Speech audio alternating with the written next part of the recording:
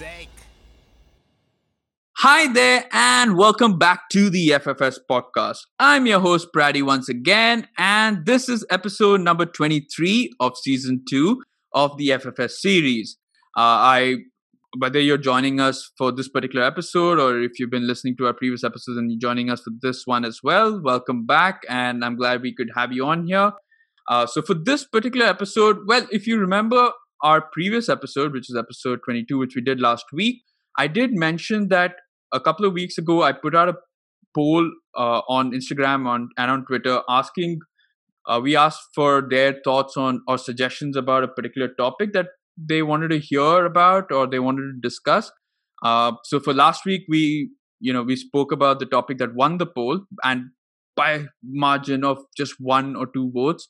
So we spoke about Mbappe versus Haaland and the next generation of youngsters coming up. And for this particular podcast, we're going to be talking about finances of clubs, just regular management of clubs and how they've been affected by the pandemic, whether they've been severely hit by the pandemic, whether they've somehow managed to curb the damage, because of brilliant planning. I know you can't plan ahead for something that just happened so immediate and so sudden, but just because their management over the past few seasons have been sound, so stuff like that. So we've got fans of various clubs from across various leagues on this particular podcast, and I guess as we do with our previous episodes, we'll start with introductions, and like it is the norm for this series, we'll do it in alphabetical order.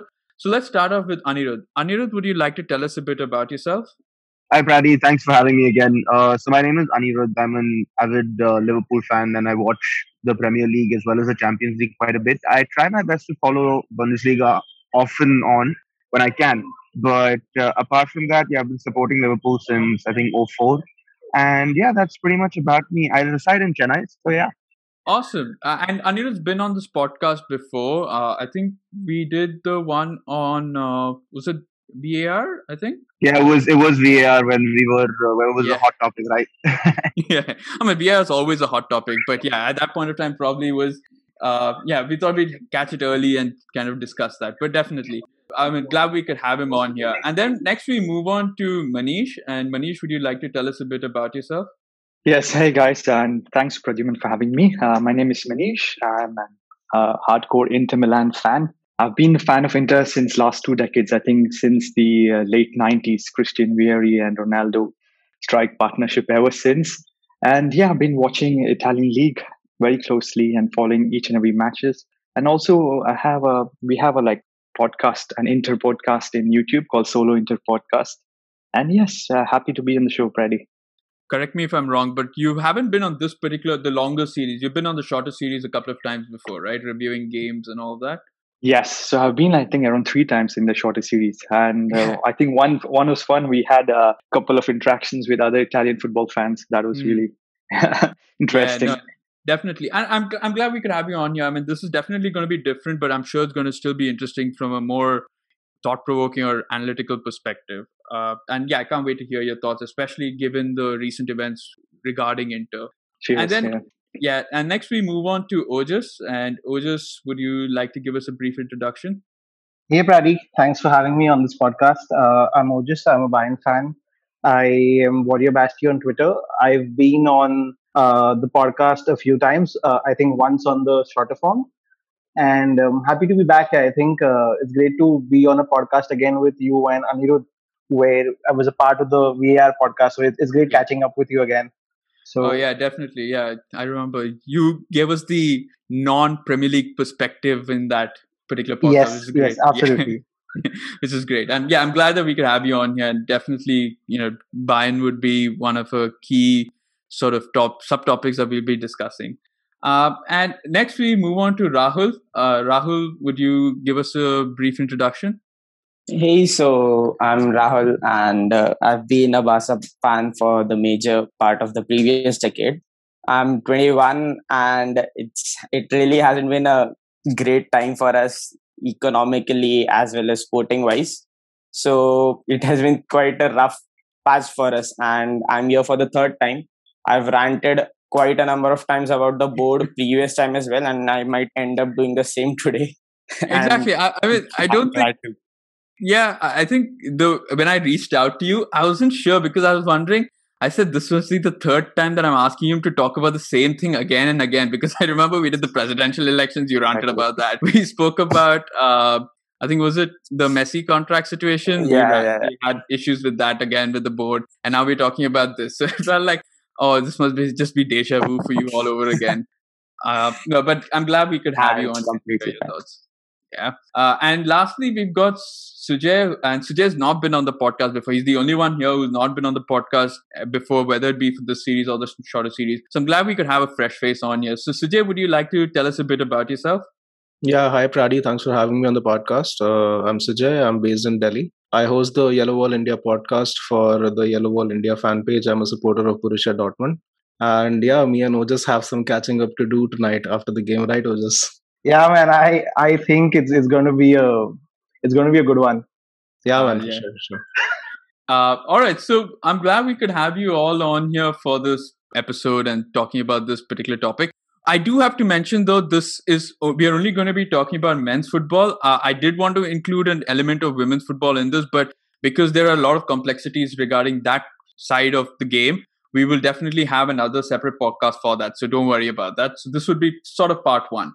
And before we get into this, I think it's only right that I kind of start with Ojas because Ojas is the one who suggested this topic that we talk about this in greater detail. And yeah, he's the reason we're all here on this podcast today. So, Ojas, why don't you tell us a bit about why you wanted us to discuss about this, or even if you weren't going to be on the podcast, which thank God you are, but if you weren't, why did you want to hear about this? Why is this such a big topic right now?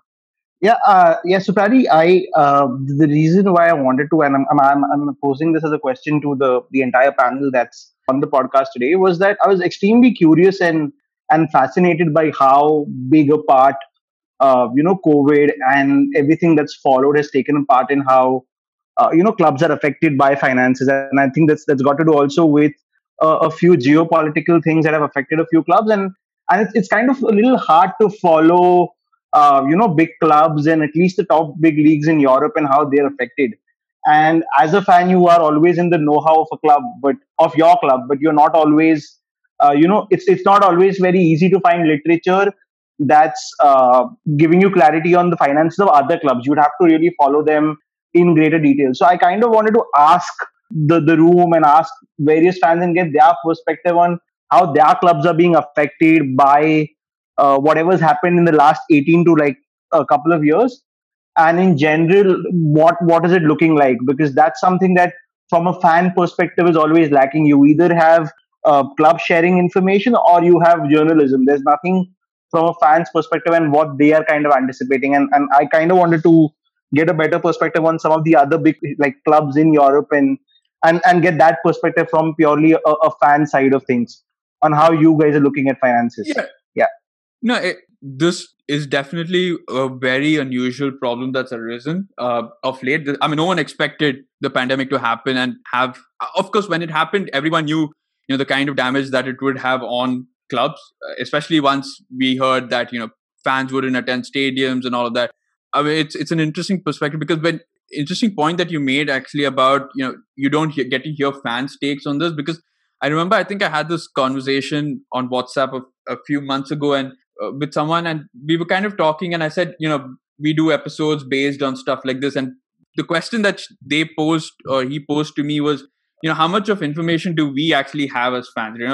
Like you mentioned, we know a bit about our club, but journalists and the media sort of do more research into finances. I'm sure at some level we also do have, but I don't know how publicly available finances are for certain clubs. So it's definitely going to be interesting to hear from our fans' perspective on this, because this is something that I think not many people kind of ask, or because they assume that we don't care about the finances. We just kind of care of what happens on the pitch from our perspective. So I guess what I'm going to ask each one of you is, now that we are, like Ojas mentioned, we are 18 months to 20 months down the line with what's been happening around the world, the pandemic and all that, quickly just tell me whether you feel that your club, or I know it's affected each of your clubs, right? But has the effect been better or worse than what you imagined it to be? So I'll start again. I'll probably do it in reverse order this time. So Sujay, so from Dortmund's perspective, the impact that COVID has had in terms of the finances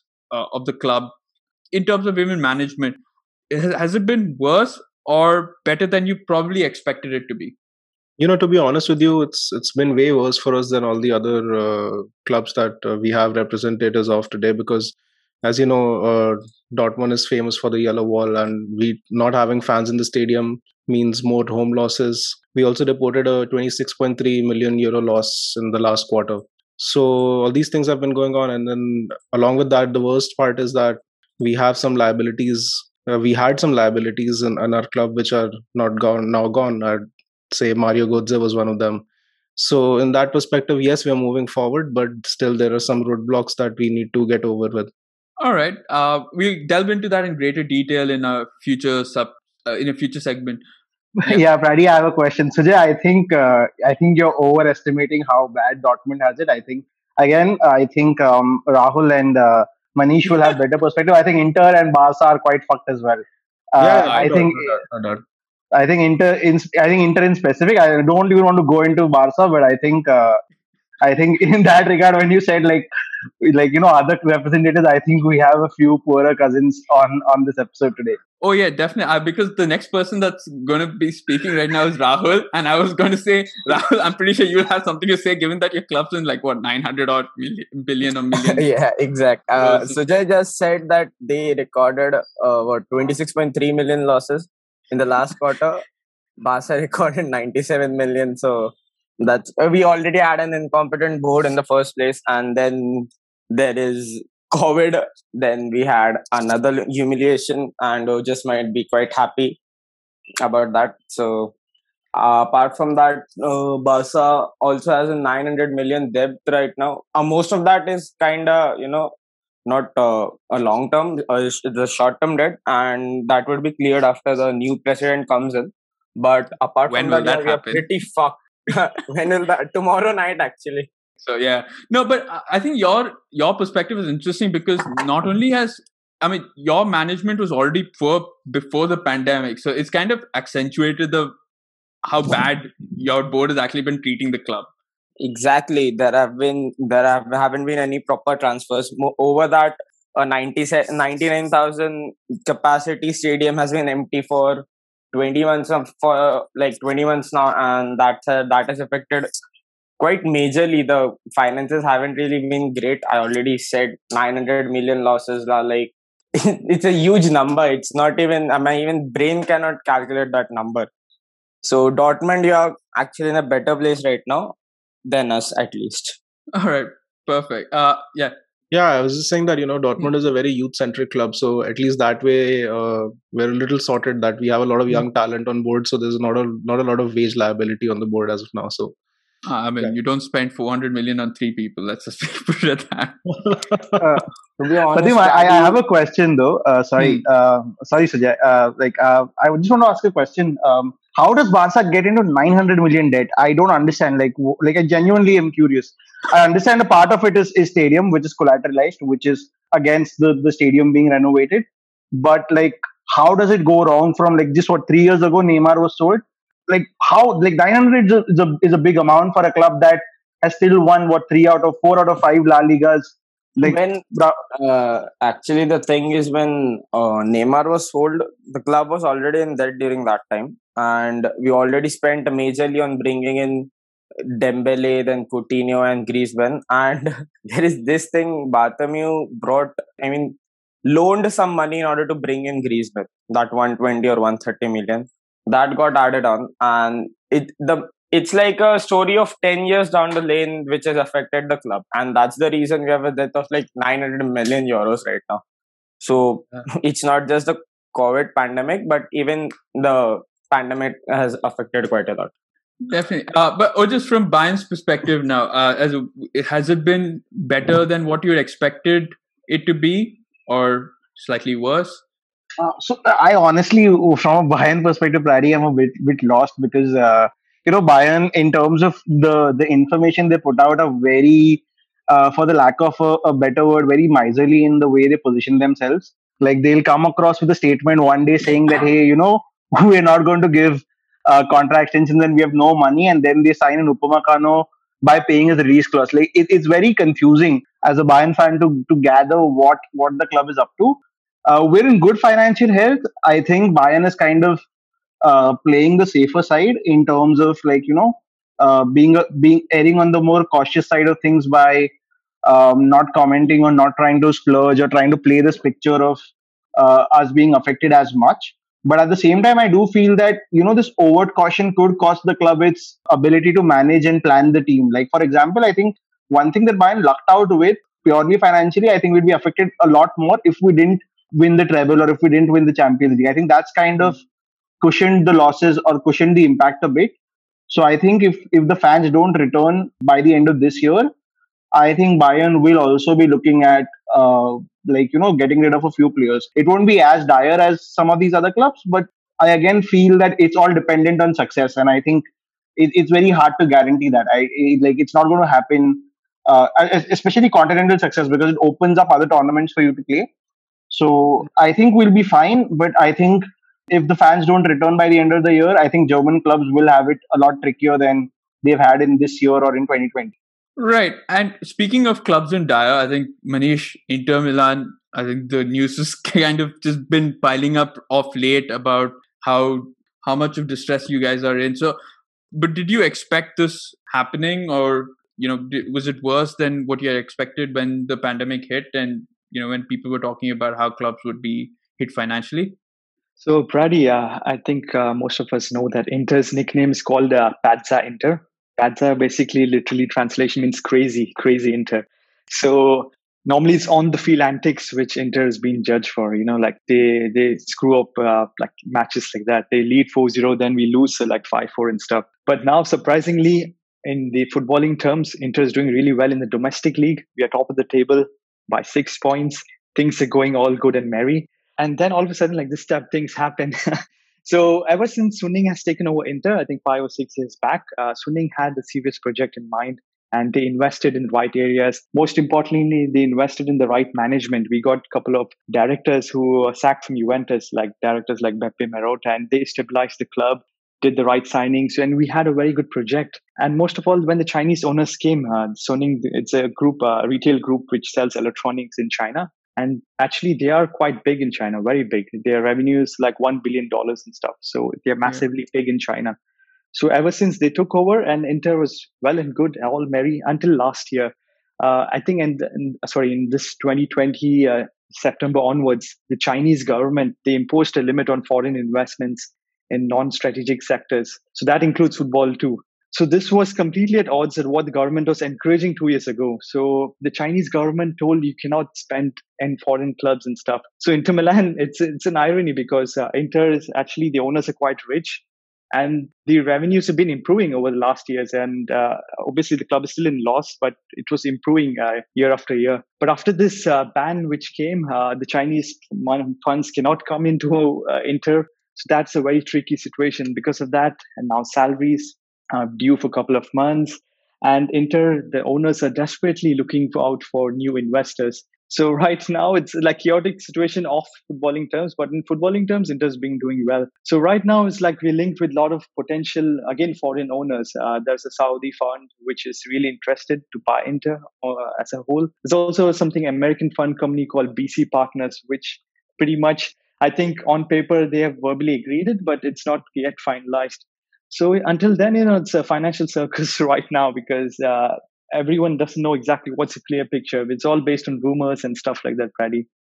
Okay. No, perfect. And we'll delve into that in just a little while later. Lastly, we've got Anirudh. Anirudh, from Liverpool's perspective, what were your thoughts on, like, if you were to look now back at whatever the 18-20 months that's passed by, do you think we've somehow, the Liverpool board somehow managed to curb the damage that could have been done on Liverpool's finances?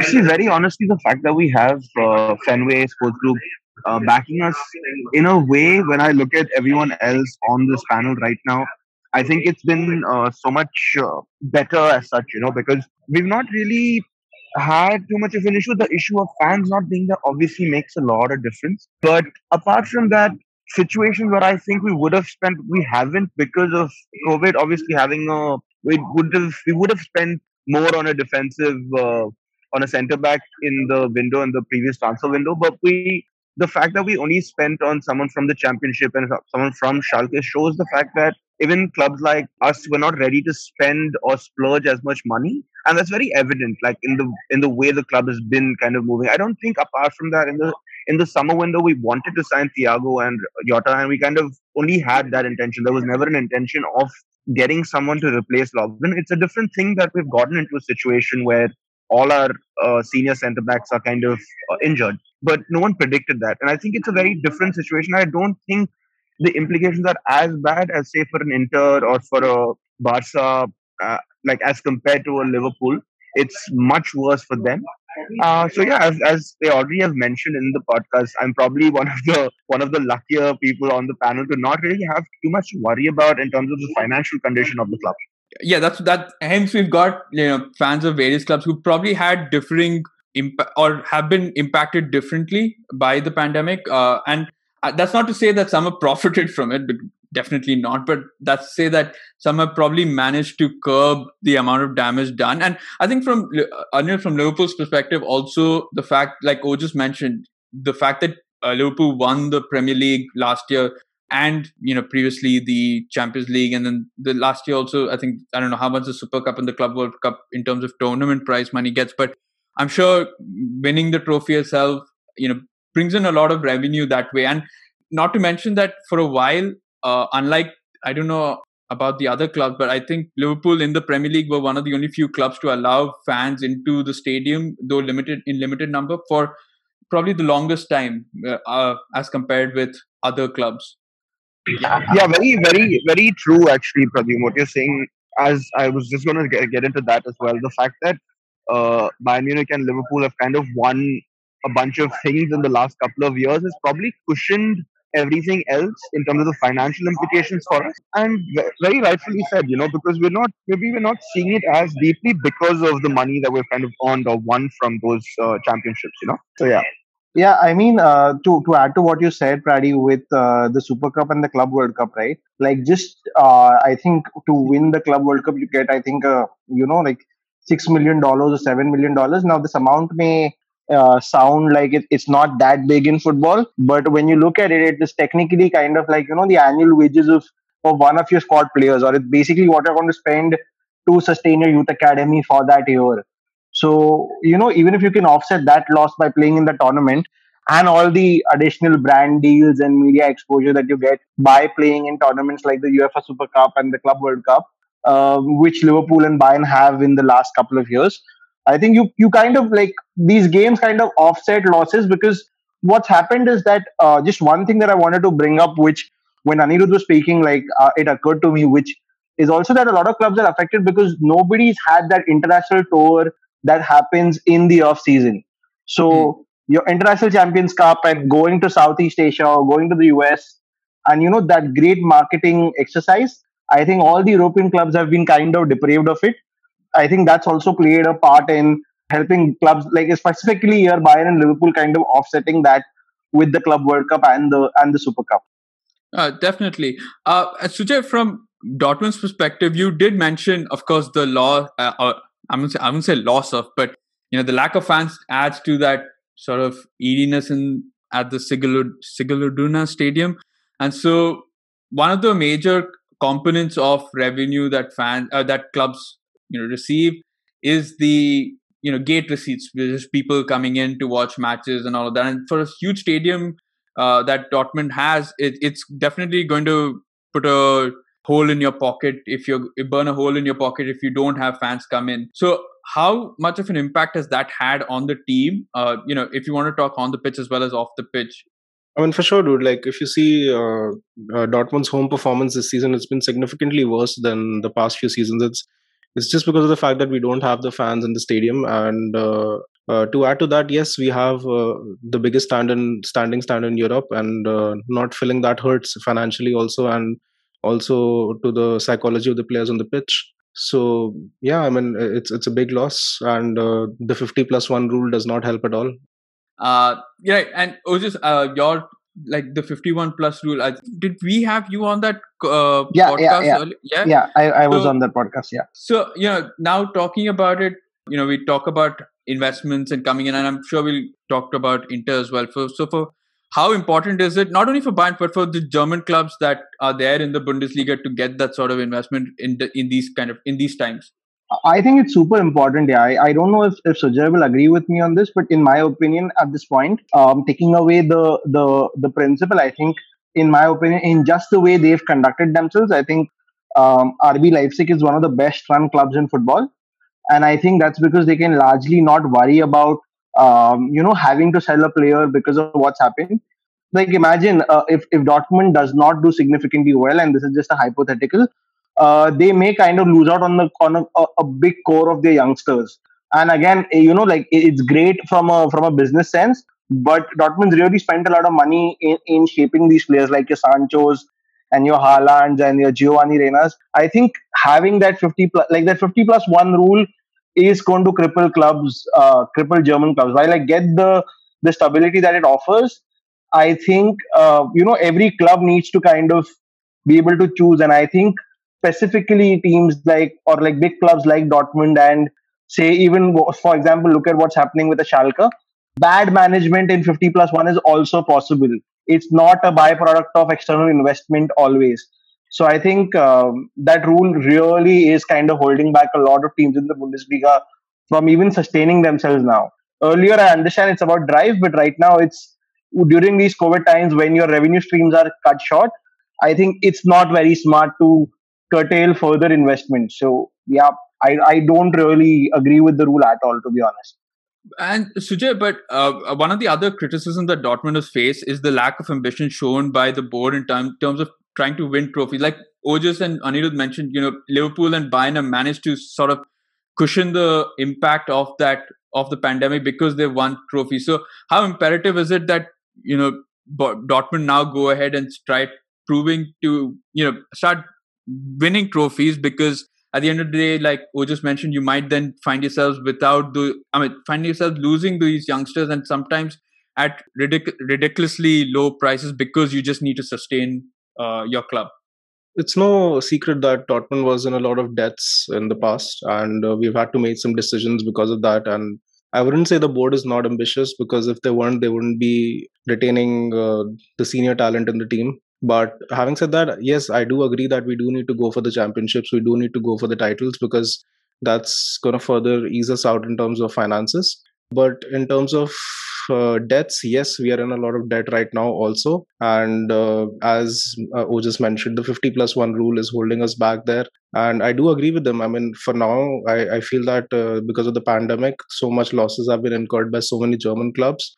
It's gonna be a matter of life and death for a lot of clubs after this pandemic. We can't just get an external investor and ask them to invest in the club. Oh no, definitely, and we've seen that even in the English league, a lot of these championship clubs and lower leagues sort of folding because they, poor management. In sometimes this was even without the pandemic. You heard Bury, I think you had Wigan Athletic also almost going into administration. You have a lot of these clubs that suffer a lot and will continue to suffer now, given that even fans, which are probably their majority, or gate receipts, which constitute a majority of their sort of revenue, that is curbed. So yeah, it's definitely concerning times if they don't find interested investors. Rahul, from Barcelona's perspective, though, I know you mentioned that the presidential elections are tomorrow, and let's hope that they continue tomorrow and not get postponed yet again. But what does that mean now for Barcelona going forward in terms of trying to clear out that debt, and what are the structural changes that you can expect from there?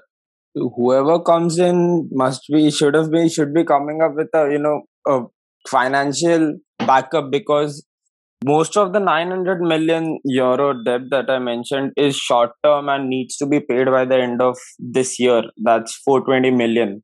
So as the new president, whoever comes in, and it mostly would be Laporta, it's like a cakewalk for him right now. And Laporta has a lot of financial experts, as he has mentioned. So it's kind of an impossible task to pay a 420 million. But with what he has presented right now and his ideas or his structures for the future, I think he would be able to pay it off, but it's kind of dicey at the moment because, as Ojas and Anirudh said, that Liverpool and Bayern have won trophies, so it is cushioned. But for Barcelona, 2019-20 season was trophyless, and that annoyed the fans even more. And that's the major reason because of what these scandals you must be saying have come out. Then the president resigning, the COVID pandemic was already there, so it's like everything at once. And now it's getting stable day by day, month by month, and with the new president coming in, the future kinda looks bright, but let's see what happens. And correct me if I'm wrong, but I mean there are talks about redevelopment and renovating Camp Nou, which would further those sort of debts and make it even harder now to raise finances. Plus, added to that, I think if I'm not mistaken, there were talks of selling the rights to Camp Nou Stadium to raise investments. And of course, I think now Laporta has also said that he's going to get UNICEF back onto the jerseys. Exactly. So, how important are these sponsorships and these selling of and first of all, are you okay with selling the naming rights for Camp Nou? And second, how important are they? I wouldn't mind selling the naming rights at the moment because we need to pay off the debt. That's the first thing, and that's the first priority that Laporta comes in with. So anything that he does in order to stabilize the club, that would be fine. And it wouldn't be a huge change for us. We'll be just selling off the naming rights. And by the way, the renovation of the Camp Nou, that would be postponed. That would definitely be postponed for the moment. Right. And Manish, now for Inter Milan, you did mention the on-pitch performances doing well. And of course, now you've overtaken even your fellow rivals AC Milan to now being atop the Serie A table. Now, with all of these performances, are you slightly surprised? Because when we talk about football, we normally say that there's a trickle-down effect of sorts, right? So if there's something wrong up about in the board level, it sort of trickles down to what's been happening on the pitch. Are you slightly surprised that's not happening with Inter? The thing is, Pradi, I think a coach. He's a bit animated, Antonio Conte. He likes to wash dirty linen in public. So I think once we had a negative result, he tried to bring out the point. He said that we had a project last August and that stopped then and there. After that, we haven't signed any player since September. So the project which regarding like signing new players, that didn't happen. And apart from that, Pradi, so the results are good right now. So far, it's not showing impact. But the moment negative results start coming, I'm sure more and more of these leaks and more skeletons out of the closet will be coming out. But saying that, Paddy, like if you check among Serie A Italian clubs, Inter has the highest attendance. I think we're fifth in Europe. We have an attendance around 65,000. So that being no fans being in the stadium, that's going to impact us. I think Dortmund are the highest in Europe, second Bayern, Barca, Manchester United, and then Inter in terms of spectators, average fans. So that ways we got a massive hit on that. And other than that, we're not in Champions League. We got knocked out. So no Europe means, again, it's a big impact. I think last year in Europa League, we went up to the final. We lost it. But this season, again, no Europe. That, again, has had a very big impact on the club finances. And you also mentioned something about T-shirt sponsorship. I think the association with Pirelli. Pirelli has been an iconic brand with Inter for last, I think, since 1990s. Yeah, late 90s. Yeah. And I think this is pretty much going to end this year because the sponsorship funds, what you're getting in the T-shirt sponsorship, it's very less. It's 5 times less than what Juventus getting.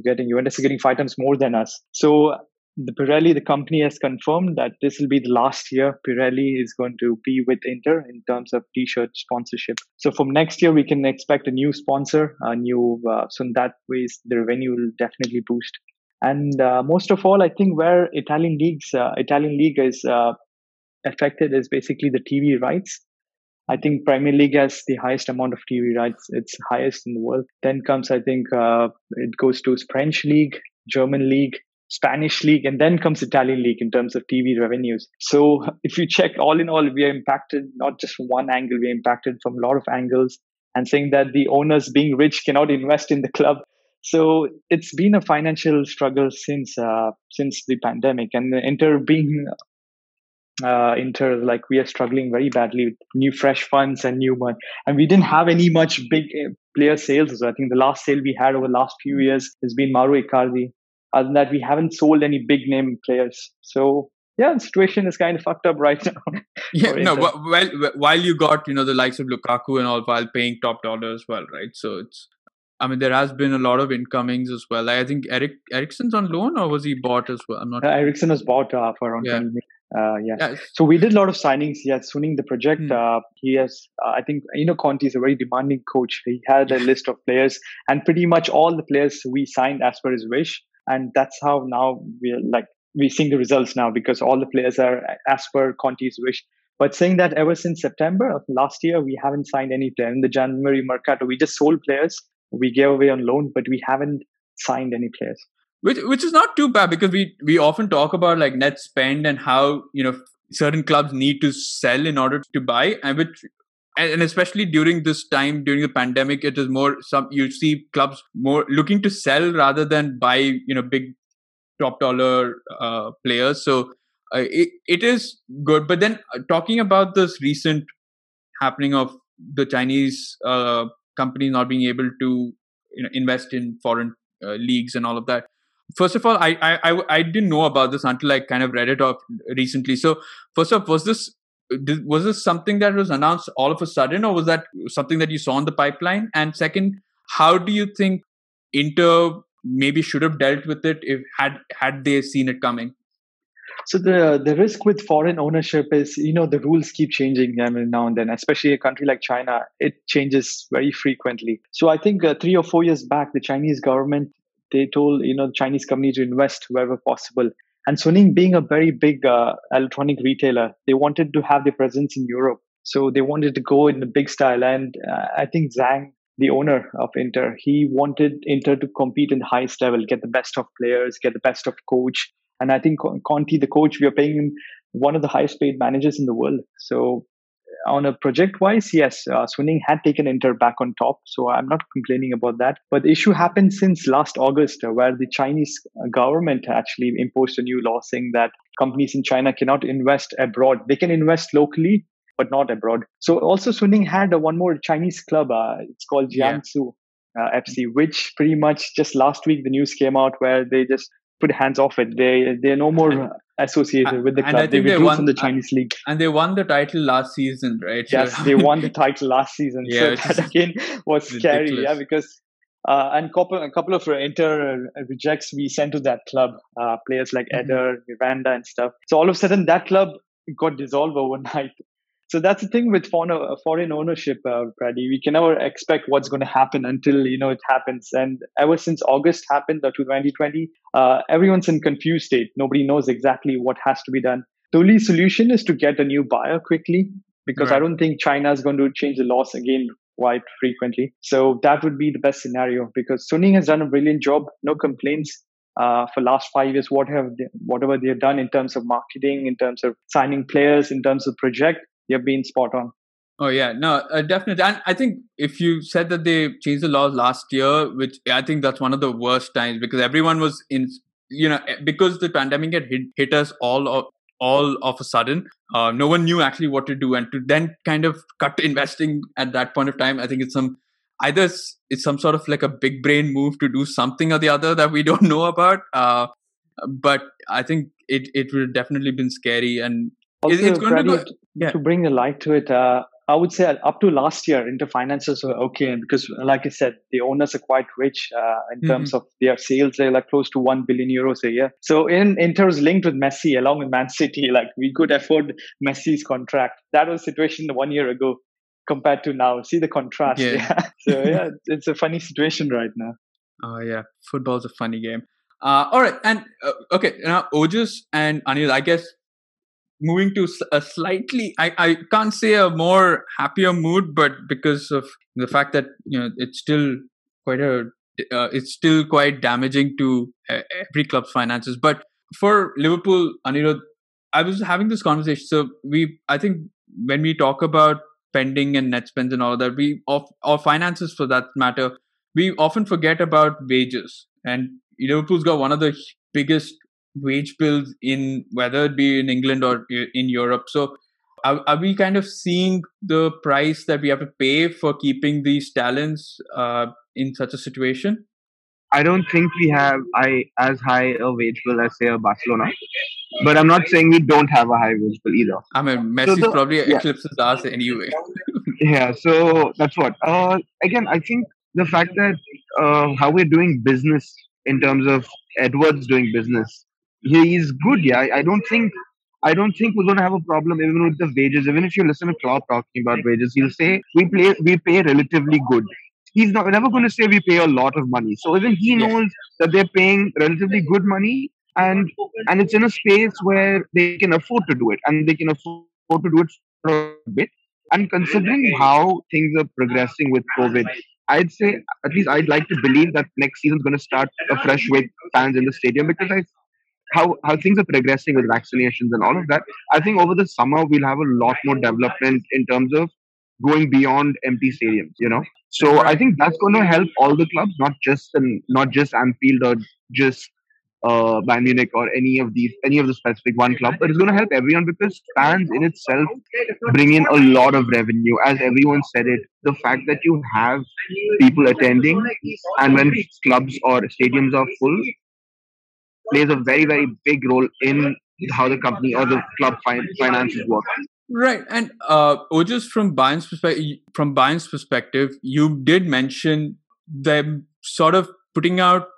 Whenever they say something, it feels like they're saying that they don't have any money. But on the other hand, if you look at it, in the summer you went and spent on Leroy Sané. You spent now on Upamecano, which I think fine. I mean, you were in talks of signing Upamecano, but suddenly in January there were rumors and news stories saying that things were already accelerating and that you'd already agreed to sign. So why is are they doing this just so that they might have the money, they don't want to put it out there just so that they don't get taken, or I wouldn't say ripped apart in the transfer market, but for example, Barcelona, when they sold Neymar, everyone knew that they had 222 million to deal with. So they could name their price and they knew Barcelona had the money to spend. So are Bayern playing it slightly cautious because they don't want people to know or the public to know that they actually have X amount of money reserved and they can make the buys that they want to come summer? So I don't think that's entirely the reason why. I think just to like kind of give a bit of perspective, I think even with say a Liverpool, because some of my closest friends are Liverpool fans, and again this may be unfounded or lacking in perspective that maybe you and Anirudh would have. Just to kind of build onto my point, uh, clubs like Bayern and Liverpool, and I think largely most top clubs in Europe have a large part of their roster where the contracts are ending in either 2023 or 2024. Where now the thing is that with the way COVID is, or with the pandemic, that the way it's shaped up, I think money has still played a big part in footballers' ambitions.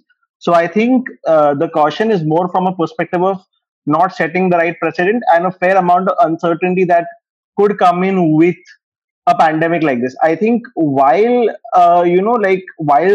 fans coming back will improve the situation, you don't know if something else will happen. Like you don't know if there like UK was in talks. Like UK even had a partial lockdown. Now, Yeah. even with vaccination, you don't know how it's going to shape up, right? And with a country like Germany, which is extremely cautious and extremely strict when it comes to healthcare, Bayern, Dortmund, German clubs are extremely reliant on gate money because Bundesliga does not make as much on TV money. So, Right. so with say a Joshua Kimmich, a Gnabry, and these guys coming close to the end of the line with their contracts and being core parts of our team, it becomes a little tricky to then negotiate a higher salary, which would not have been a problem just 18 months ago. So I think Bayern kind of doesn't want like I think most clubs know that Bayern have money because they've operated in good financial health, but at the same time, Bayern will not pay that premium right now, which would not have hurt them as much. Which is why the possibility of a Nicholas Sula or say even a Leon Goretzka's contract being up, which I think will be tied down very quickly. But like even David Alaba leaving, money does play a big part because what people forget is a large part of the transfer is not even the fees, but is the Yeah. amortization of agent fees and wages that go on over 5 years, right? Yeah. And Upama at 22 is not going to cost you even half as much as an Alaba extending. So I think this uncertainty will cripple clubs in fear, and I think it's right because it's a business at the end of the day. So I think what Liverpool or what Bayern would do, where I suspect that Liverpool may probably even be willing to let a Mo Salah go, again very outside, looking in from the outside perspective, and same for Bayern with Sula or some of these other guys, is just because it'll be easier to replace them rather than even slightly tamper the wage structure in such a volatile climate. And I think that's why there are going to be signings and transfers are going to be very are going to be funded now by transfers out. I think that's going to be how it is. We're buying selling every single youth player. Either he's been loaned out, Kwisan, Zirkzee, where they're going to kind of fund whatever we spend in the market because you just can't take that risk because another lockdown, I think like Sujay mentioned earlier, like another lockdown or another such incident, and a lot of German clubs are bankrupt, which automatically then has an effect on bigger clubs like Bayern and Dortmund and Leipzig and the likes. So there's a fair amount of caution and uncertainty which will dictate or like which is the sentiment of the market, I think, at least in the coming window. Right, Anil, would you agree with that? Because because that's sort of the opposite of what I've kind of heard, which is people would. I mean, I guess given that we're talking about Liverpool and Bayern clubs that are one thing, so to replace players that you have already in your club, you need only the best players in the world, and they cost you quite a bit. So some argue that it might be better if you were to keep your players in the squad and extend their contracts rather than go out and spend, if you're talking Mbappe and Haaland kind of money. So where do you sit on this?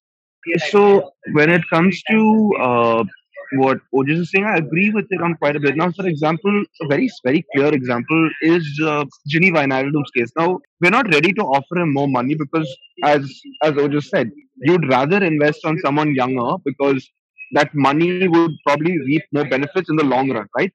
Rather than extending someone's contract. As much as I think he's a workhorse and he's amazing, but FSG doesn't see it that way. Edwards doesn't see it that way. Maybe Klopp does, but there has to be a voting system or something that goes around in terms of how, which is why they've not come to an agreement, and he's ready to move on. Right? There are two ways to look at it, obviously, but I don't think it's just about money with Ronaldo. But it's a good situation for me to kind of give you as an example that the fact that we're not ready to extend someone's contract because of his salary package shows how restrictive the boards or the groups are in terms of making these kind of decisions. Because otherwise, for someone who's contributed so much to a club, I wouldn't see any reason as to why we wouldn't extend his contract. So yeah. And I don't know much about the other club, but from Liverpool's perspective, I think the one argument that, or not the one argument, but one thing that I'm uncertain about is FSG's hold on Boston Red Sox as well as Liverpool. How much of that, because both sports have been affected by the pandemic in the US and as well as here. So how much of an extra burden is it now on FSG? Because people have now when Virgil van Dijk and all the defenders were out, and then of course there was this talk about FSG not willing to pay for a centre back in January transfer window, and they ended up loaning Kabak from Schalke and all that. So, but from FSG's perspective, do you think that because they have two sort of clubs that they need to look after, and I know they don't have probably the riches of Manchester City, but can you see from their argument why they would be slightly hesitant to shell out so much of cash?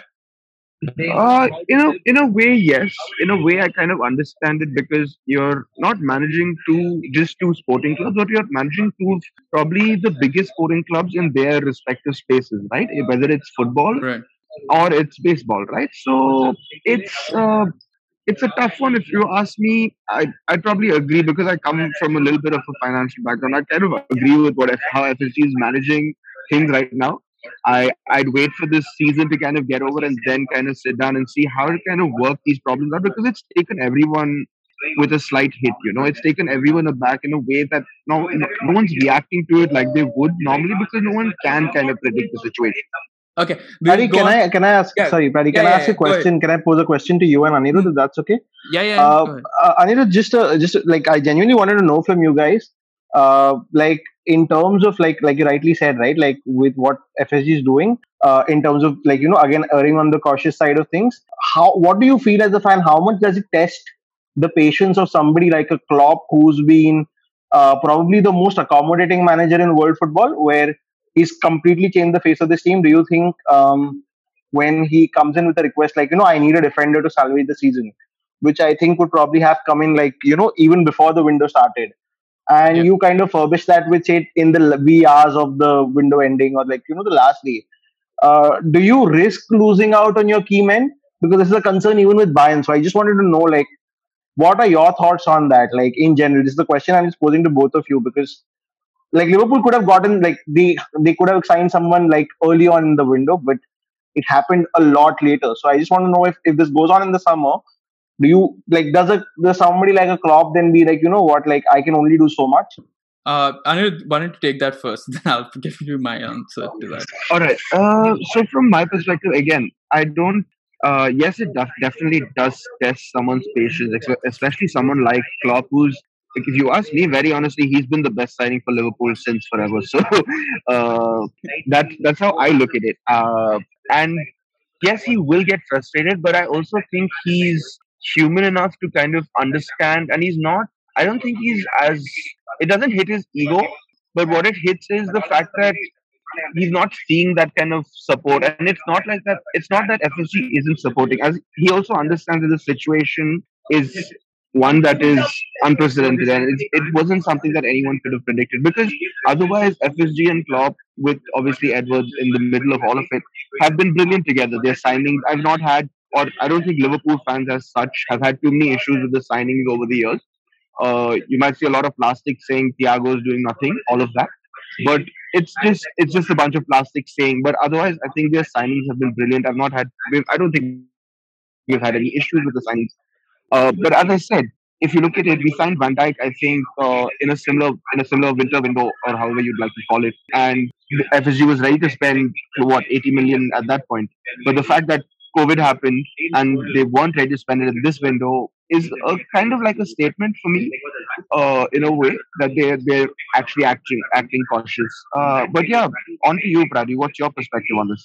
Right. I mean, similar to you, I think, yeah, it definitely tests Klopp's patience. And I mean, I'm sure the fact that he's being hounded by the media because of poor results would not help his cause.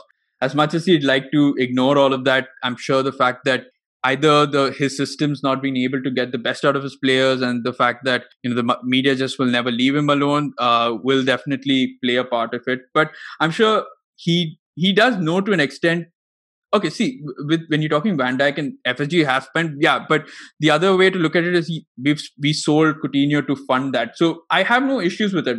I mean, having a good net spend when you spend on good players, it's still fine. I don't mind that. But it's net spend when it's positive and you don't spend at all. Then it becomes an issue. FSG have been willing to spend. That's not an issue, and I think he knows that he will get the support. It's just that I think all of these factors, all culminating at one point of time, have frustrated him. But at the end of the day, I think he still knows that this is an exceptional circumstance, and I think, yeah, he I'm sure he'll be aware of it. I don't think he's going to throw his toys out of the pram and then start ranting about I won't get this play, I won't get this play. I'm sure there will be some amount of it because he also wants to succeed. He also wants to do well, but it won't be a full-blown outrage sort of thing. So that's where I stand on it.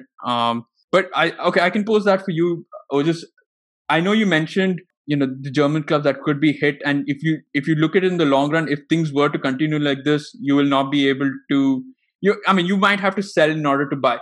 How do you go if you are going to dominate world football, whether it be Champions League or whether it be Bundesliga and stuff like that? How do you compete against the likes of PSG and Man City? And I guess the same question could be asked to Anirudh as well. How do you compete with these guys who probably have untold riches? I mean, City maybe to a slightly lesser extent, but PSG, who've got the whole country of Qatar kind of sort of backing them up. So how do you compete with them, knowing that you will have to continue to keep selling and buying rather than just buy the stars because you have that sort of money? I've never really looked at it as a competition, if I say it. Like, I've never said, oh, we need to buy a 120 million player or a 150 million player. I've never looked at it that way, and I don't think Liverpool as a club looks at buying that way. If you've looked at over the history, our buying history doesn't say that we spend that much on. Like if you look at now, yeah, now we're worth like what I think over 900 million. If you say squad cost or Yeah. squad worth, right? We're over 900 million. But that's obviously. But back in the day when these players were worth nothing, that was not the cost. Right? That was not what they were worth. So they've grown over the last 4 years or 5 years of time. So I would never be in a position where I'd be like, oh, Man City have signed.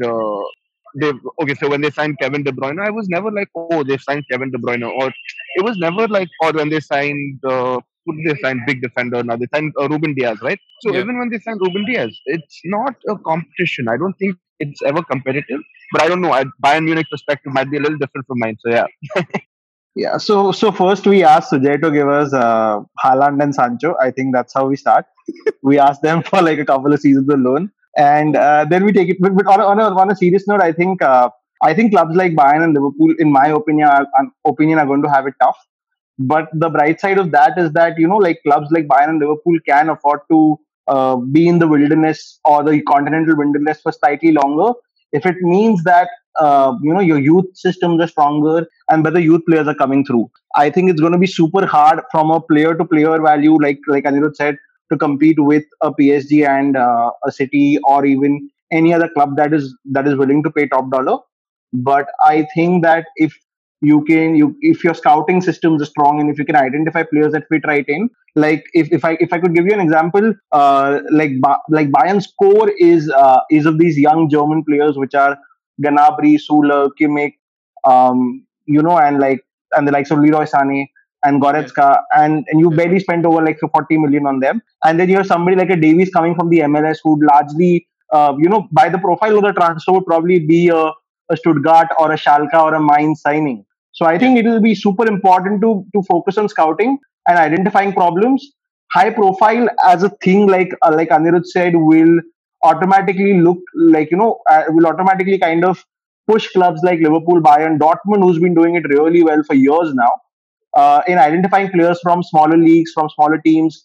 And I think that's where like some of these clubs, like actually all of the guys on the panel today, like one thing about Inter, Barca, Dortmund, Barca not so much maybe in the last few years, but over like say the last 10 years, the trajectory's been that scouting's been excellent, right?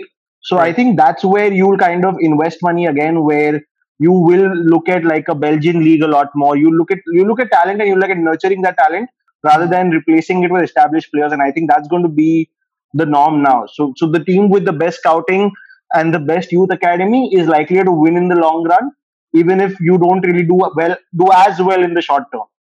So I think No, that's my perspective. fair enough. I think I was going to ask you whether also tactics play a huge thing, because even if you have all the money, if your manager is literally useless, so it's not going to help you that much. So I think it's all going to come down to how the manager probably gets the best out of your players, and that's what we're probably seeing from Hansi Flick or your Jurgen Klopps or probably Antonio Conte here. I mean, Dortmund just sacked theirs, so I can't really say theirs. But yeah, probably Marco Rosa soon. And yeah, all right. So Manish, from now probably the last sort of question that I have for each one of you. Going forward now, I know you mentioned that it's imperative that Inter find an interested buyer. But what are the other sort of changes that you kind of expect going forward? You can change the scenario as you want. You probably the best case scenario that fans are back with the whole vaccine, and you even in limited numbers they're back, and you probably win a few trophies and all of that. So, but how does the board kind of go on from here? No, saying that, see, the Italian league, like you guys mentioned some certain points, but problem with Inter in general or new managers is that as soon as they come in, they're supposed to win something. Like, for example, Conti came with the project. He has 2 years to deliver. So no matter how good the scouting is, no matter how you wouldn't get success right away. That's a problem with Italian league, and I think possibly with the Spanish league too. Whenever a new manager comes to Real Madrid, Barca, Inter Milan, Juventus, they're expected to win right Or away. Chelsea. Yes. See, Liverpool and the clubs like Bayern, they have a long-term project. Like Klopp, I think first couple of years haven't won anything, but still the club, they trusted him. They gave a lot of resources to him to develop a team. But like Conte, like in spite Inter did a lot in his first year, still a lot of people were unhappy with this overall because we didn't win any silverware. So the thing is, always pressure is there. So there's no time for scouting and stuff in the short term. But yes, going forward, I think yes, that will be the right way because not many clubs are going to spend right away. Not many clubs are going to give a blank check apart from one or two clubs. So in that case, I don't think Inter is going to do any big signings. But what I would suggest is the ideal scenario for Inter is maybe a big like a Saudi investment group taking over, or like a Qatari investment taking over. Then yes, Inter is going like maybe 10 steps ahead, rather than the natural scenario of maybe 1, 2, 3, 4 years. That we can skip that and straight away go 10 steps ahead. So I think that is the most likely scenario because in the Chinese owners, they're not selling the club cheap. They want at a premium. So that's where the talks of potential investors are. It's a kind of whole situation right now because Inter is looking close to 1 billion to sell. Like the Inter owners looking close to 1 billion for investment. So right now the value is coming close to 800 million, 900 million, but they look still standing off for 1 billion. So the moment somebody comes up with coughs up that amount, Inter is sold the very next day. So Paddy, the ideal scenario, if you ask me, is wealthy owners like a Saudi-based company or in a UAE-based Mubadala. They were interested to buy Inter. Okay. Yeah, wouldn't that be the ideal situation for every club that we all have wealthy owners come in, pump in money, and then we start? That would just be the battle of the wealthiest. Yeah, but I can see that happening, and I can understand. I think sellers want the best price, buyers also want the best price. So it's it's all about finding a compromise somewhere there, and it kind of reminds me of this. And the thing which works. Sorry, the thing which works for Inter is also Inter's on top of the table. I think within a few months they can potentially be the champions. After a decade. So that again is entice a lot of investors to come and just take over a winning project right away. Oh, definitely. Yeah, definitely helps your cause. Sujay, from Dortmund's perspective, what do you think the board should do from now on? And like Ojas mentioned, how imperative it is it for Dortmund to continue what they've been doing in terms of developing young talent and sort of raising them to almost like world-class statuses? Yeah, so I mean, we're already known for our scouting and youth academy projects and players who have developed to a world-class status. I think we should continue doing that, but I think even more than that, we need to focus on retaining these players. If the finances get better and the fans start coming in, I think one of the main focus should be having these players stay at Dortmund, help us win the championship, help us win the trophies, help us lift the silverware. And, with doing that, the finances will improve automatically. So I think that's the way to go ahead. Awesome. And what do you expect? I mean, I know it's slightly deviating, but what do you expect from Marco Rose? Because I've been kind of spoken to any Dortmund fan regarding that. So Marco Rose showed really, really good results with Gladbach in his first season, and I just hope that he is able to fix some problems in our squad, especially to do with our defending, our lack of abilities to defect the set pieces and produce some good results out there. So that's the only expectation I have. Just get the points on the board. Doesn't matter if it's a 1-0 victory. Right. Okay. Perfect. Rahul, from Barcelona's perspective, I know the elections are out now, but are happening tomorrow. But given that Laporta wins the election and then starts rebuilding the club, what are the things that you're kind of looking out for from him, apart from solving your debt issue, which we spoke about earlier? Look, right now Barcelona gifted with a good youth. Right, we have very good young players at the moment in Puig, Trincao, and they've been doing pretty well in my opinion. So I think the main thing after Laporta comes in would be to retain those players, start building bring in some senior players in case Messi leaves, and have a balance in the squad, try to win some of the trophies to reduce that tension which is already there between the club and the fans, and move forward slowly, basically slowly but steadily, and not once again fall into that pit of death. That's the main thing with Barcelona. Barcelona needs stability right now. That's the most important thing at the moment. Right. Okay. Perfect. Anirudh, from Liverpool's perspective, what do you expect now FSG to? Because everyone said that winter window would be quiet because they're planning something big for the summer window. Now we don't know how things would pan out in terms of the league position right now is obviously in dire jeopardy. Champions League is Champions League. We don't know what's going to happen there. But what do you expect the FSG to do come this summer? Very honestly, I think there's definitely going to be shredding the dead weight, which is taking out. I think Grujic is on loan. I think they'll probably try and convert it to a sell situation, or probably loan him out again. We have, I think, Origi will definitely be going in the next window. So from my perspective, I think, as you said, it's going to be a sell and then buy kind of situation. Once you have confirmed deals, you kind of go in for the player you want to get in. But apart from that, I think they probably want to convert Kabak's deal. I'm not going to judge him based on 3 or 4 performances. I think he's got potential. He's played a lot of football for his age. Like, he's played a lot of professional football for his age. I think it's just about, as you said, it's just about coaching, training, finding the right talent, and then kind of nurturing them, right?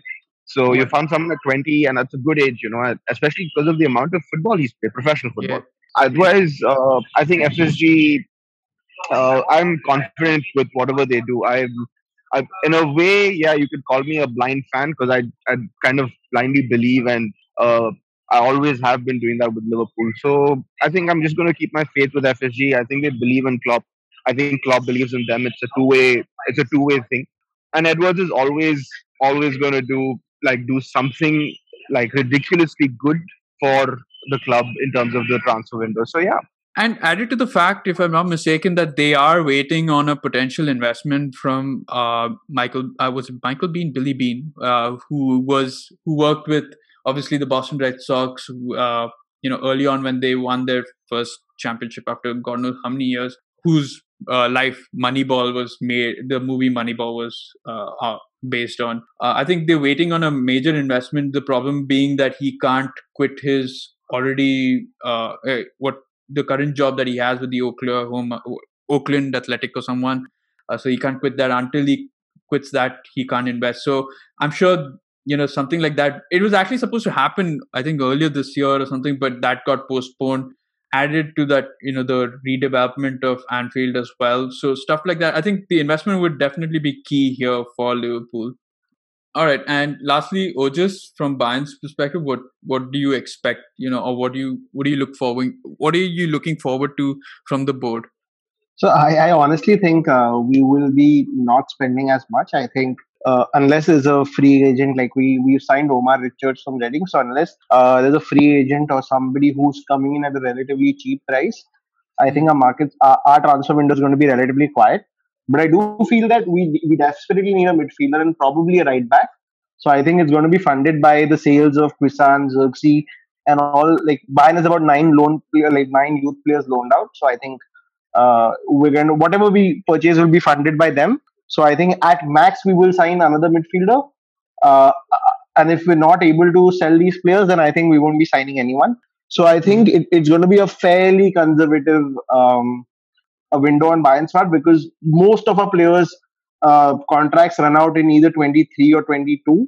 So I think the priority is going to be clearly putting funds away to tie this core group of players in the long term. So yeah, I have no expectations. My only hope is that Bayern just kind of furbishes Hansi Flick's needs, because I think he's the kind of guy who's very patient, but at the same time, if he doesn't feel like he's supported enough, I don't think he'll stick around for long. I think he'll be more than happy to bounce if he just feels he's not respected enough. And I think if he needs something, I think Bayern should kind of he deserves it. So I think we just support him enough, and if he has a request, that's all I would probably hope from the board. Oh yeah, I mean definitely. I think the same club, right? I think he deserves the support that. Yeah, he deserves all of it. So I mean, I wouldn't hesitate of supporting him, but it's just a matter of fact, a matter of getting money. And I think from Bayern's perspective, of course, I don't want to say, it, but the league's there almost. So And we're just 2 points. We're just 2 points ahead of Leipzig. That could may change very quickly. So yeah, it could be 4 or 6. yeah, it was 8. It became 2, so it could Yeah. very well go.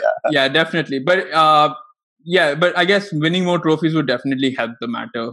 And it would be probably sad to see some of the youngsters go, but I guess I mean, sometimes you have these these buyback clauses or something like that, or if they're not good enough, then it's still fine as long as they're getting more game time. Absolutely, as long as they're getting to play, I think that's all that matters. Yeah. All right, okay, cool, perfect. So, guys, I guess that's about it for this particular podcast episode. I mean, it was a really insightful talk. It was really great to hear all of your thoughts about your clubs. And yeah, I can't wait to host you in the near future, whether it be for similar such episodes or if it is something shorter where we kind of review games that happen during the midweek or weekend. But yeah, I can't wait until that such a time happens, and I hope that's in the near future. Also, thank you to those of you who've been listening to this entire podcast episode. If you do like the content that we are putting out here, then please do check us out on 7 different podcast platforms like Anchor, Spotify, Google Podcasts, Apple Podcasts, Amazon, Pandora, you name it, we're probably there. And if you do have any differing views to what you've heard on this particular episode, or if you wish to be a part of this podcast, please do let us know. You can do that either on Instagram or on Twitter, where I try to keep as active as possible. And yeah, I guess I'll catch you all next Sunday. That's it for episode number 23 of season 2 of the FFS podcast. I'm your host, Brady, once again. You stay safe and see you.